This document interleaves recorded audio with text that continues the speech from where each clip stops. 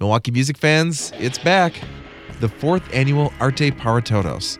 The 4-day Milwaukee Music Festival returns April 26th through the 29th. I spoke with musician and organizer Josh Everett.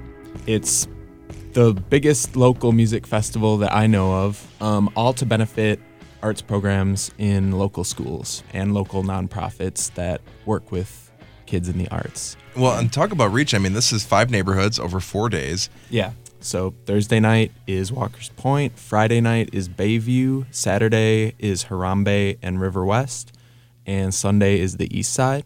And it relies on volunteers. It's 100% volunteer-based. So everyone that organizes it is a volunteer. All the artists that play are volunteers. So why do this in the first place?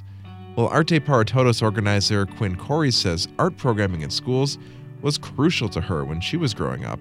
And the thought of kids missing out is so sad, she says. It's really therapy for kids, and it's really sad to think that those opportunities are getting lost. And if that requires us to assist in the support, I think that that's something that anyone can get on board and definitely find themselves getting involved in. The arts are not expendable, and sometimes I feel like they are treated that way, and that's what this festival is about.